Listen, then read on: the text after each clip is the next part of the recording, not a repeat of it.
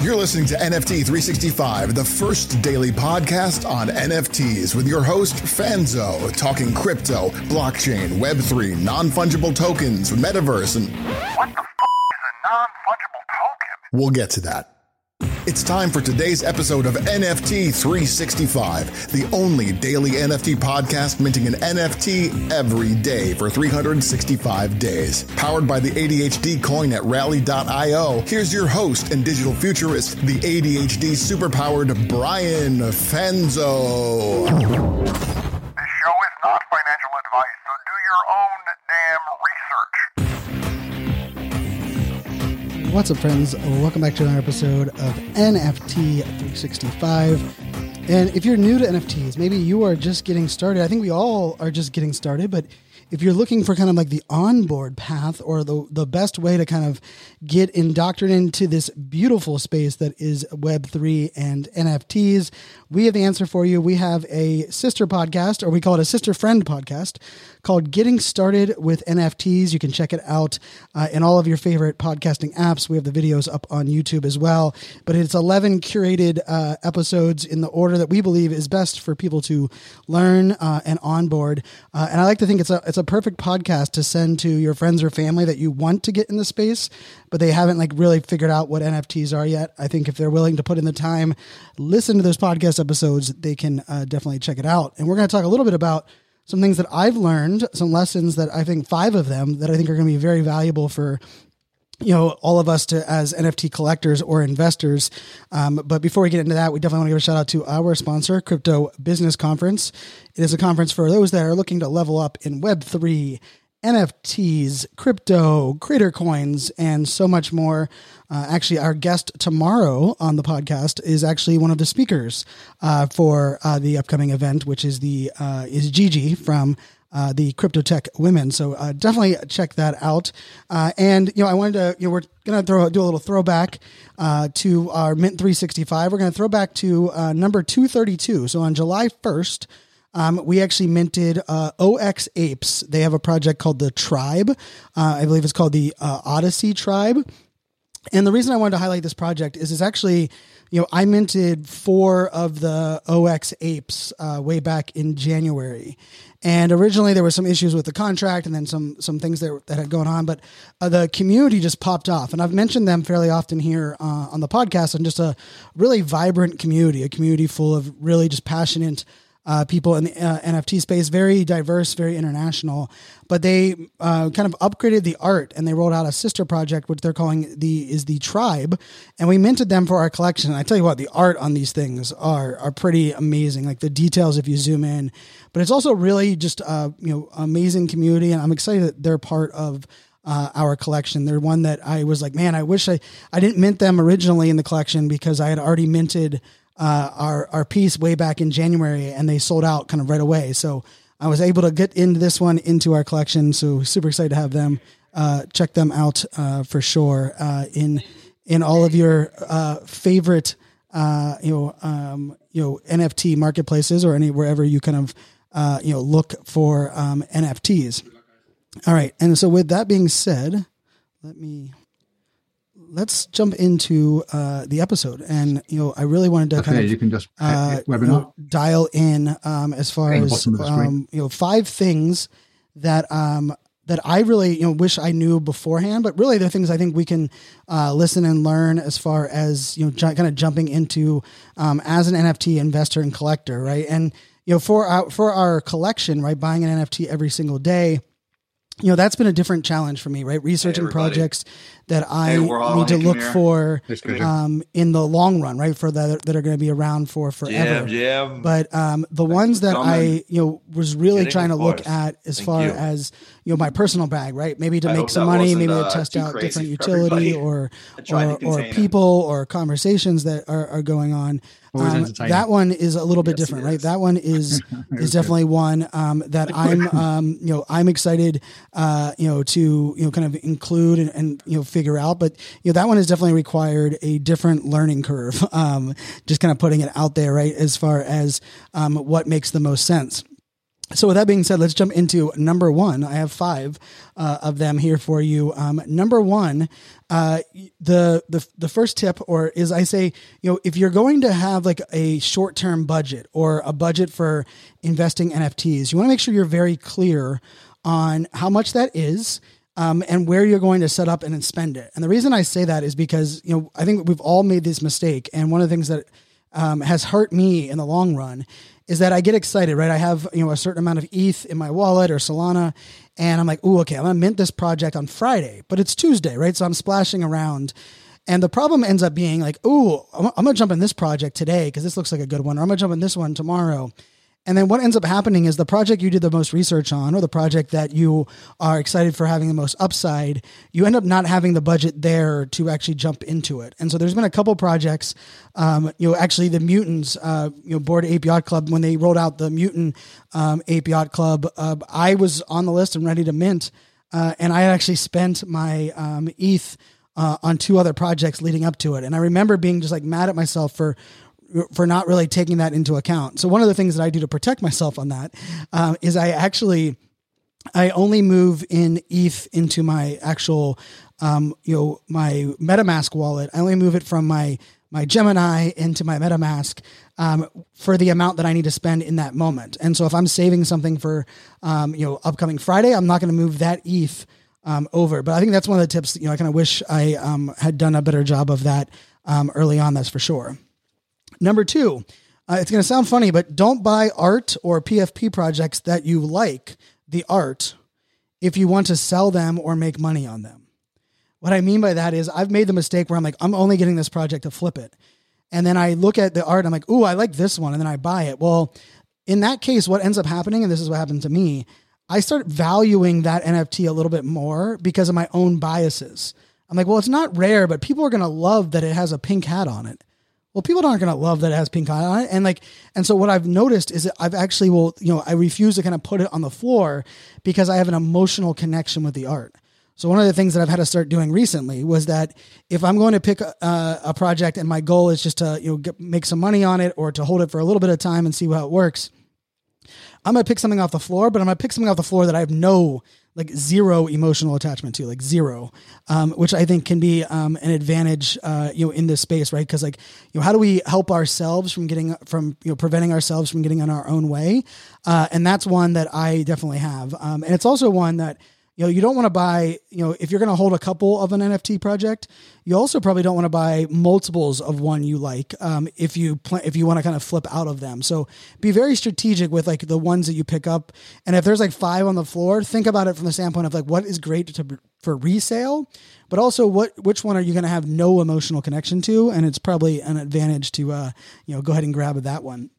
Number 3, this is a mistake that I made, buying NFTs off the floor, right? Which is the lowest current, price for sale of an NFT in a collection that's already minted. I always looked at that. I was like, oh, that's what anyone can do. But I want to be I want to know my stuff. I want to go way deep in here. So I want to do this research and I'm going to buy one that isn't on the floor. I'm going to buy one for a little bit more, money. Here's the truth.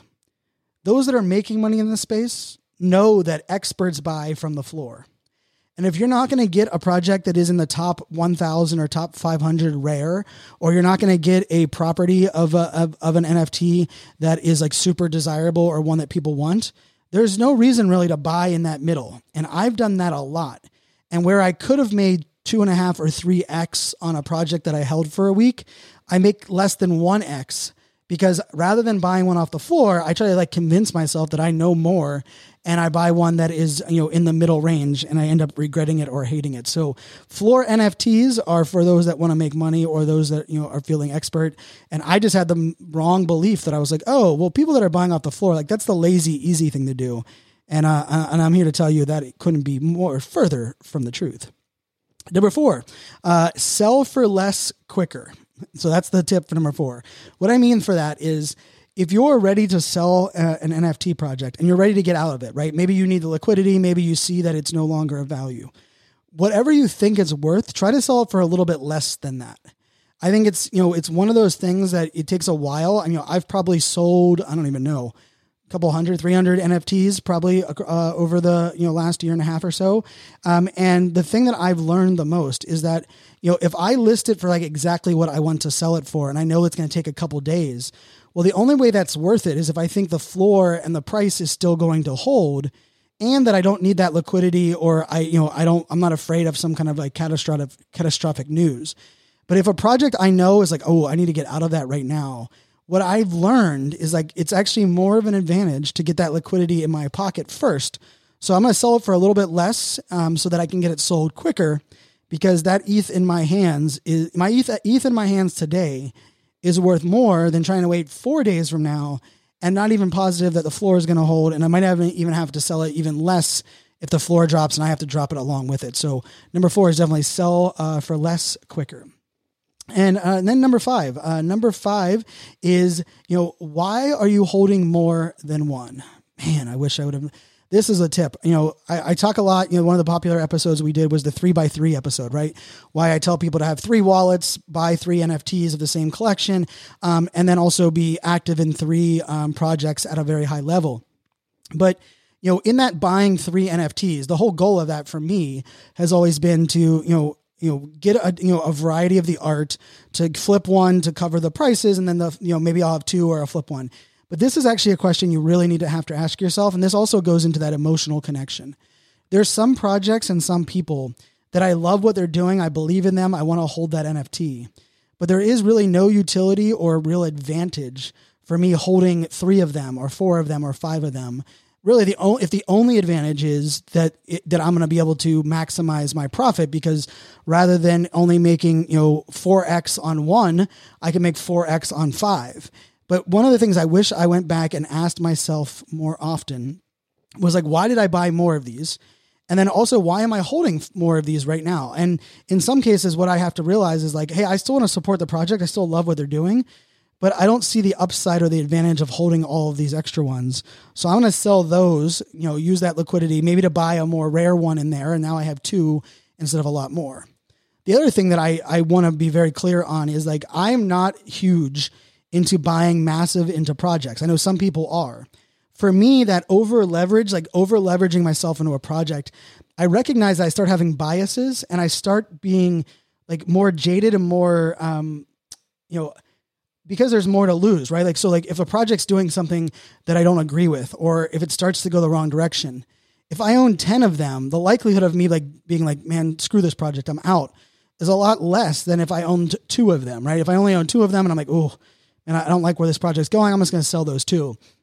And so I think it's really important just to, be aware of some of the habits and the things that we don't really like factor in. There's no like playbook, but in some cases, the way that we buy and sell, the way that we invest, the way that we are looking at the bigger picture here, can oftentimes be skewed by things that are variables that we don't even look at, right? Like the amount that we hold. I've also noticed this, like if I leave the Discord, it's a lot easier for me to sell the NFT than if I haven't left the Discord yet, right? So like think about those things and like ask yourself, like, why am I still in this project? What are the things that are keeping me here? And if there's certain things that you need to do before you're willing to sell an NFT or you're trying to make profit, start doing those things ahead of time, or start recognizing that those are things that you should be or want to be doing. So I hope that helps. Those are the 5 things that I wish I knew. It is, have a clear short-term budget. Don't buy art you like. Of course, if that's only in the case that you want to sell or flip. Floor NFTs are for experts, and there is so much money to be made if you are willing to buy the floor and not allow your ego to get in the way. Number 4 is sell for less quicker. You'd be amazed how much more I would have made in profit if I would have sold for less. Yes, you heard that right. And number 5, as I said, why hold more than one? Just know why you're holding what you're holding, and just be very aware of that. And also be okay with the fact that sometimes you're going to sell, out of a collection without having to sell all of your NFTs in that collection. So that's what I got for you today. Definitely shout out to Crypto Business Conference. Check them out at socialmediaexaminer.com/NFT365. Super excited. The lineup is being finalized. It is a 1-track event. Great. They've really dedicated a lot of space and focus to networking and getting to know others in this space. And I'm going to be there full time with the team. So if you want to get some FaceTime with me or some of the members on our team, definitely get your ticket at Crypto Business conference over there at socialmediaexaminer.com/NFT365. And I will leave you with this. We need to definitely understand and recognize that we need to stop flip shaming. We need to recognize that people are going to buy and sell if they want, right? There is a financial component in this space, and I think that is perfectly fine. You know, as a poker player, there is one of the things that it took me a while to get used to was the fact that, you know, someone was sitting down at a cash game, and if someone sat down for an hour and a half and they made some money and they left, I would get bitter because I planned on being there for 12 hours. But we have to realize that that's on me. It's not on them. Like, there is no obligation there, and people are going to make decisions based on their own life and things that they have in front of them. And we have to respect that. I think we have to empower that. We have to also be okay with that looking in the mirror. I've had to also recognize that I've had to make some strategic decisions with some of the NFTs that I hold. And I'm like, man, what are people going to think? And truthfully, I hope what people think is that Brian understands what he's doing. Brian understands what success looks like for him. And Brian is making the strategic moves that he needs to make in that time based on the data that he has. And if you're willing to give others that grace, I think it's easier to give ourselves that grace. And hopefully you make some money, you join some Go communities, and we kind of push through this entire journey here in this NFT space. So until tomorrow, my friends, make it a great day. Cheers. The Mint 365 Collection 100-day countdown is on. We're counting down to November 11th when we'll auction off all 365 NFTs as one collection, including a custom mosaic of all the art. Want to bid on this one-of-a-kind Web3 time capsule? For details, keep listening to NFT 365. If you found this helpful, let us know by leaving a review. Like, subscribe, share, and do all of those good things. We are greater than me, and as always, This show is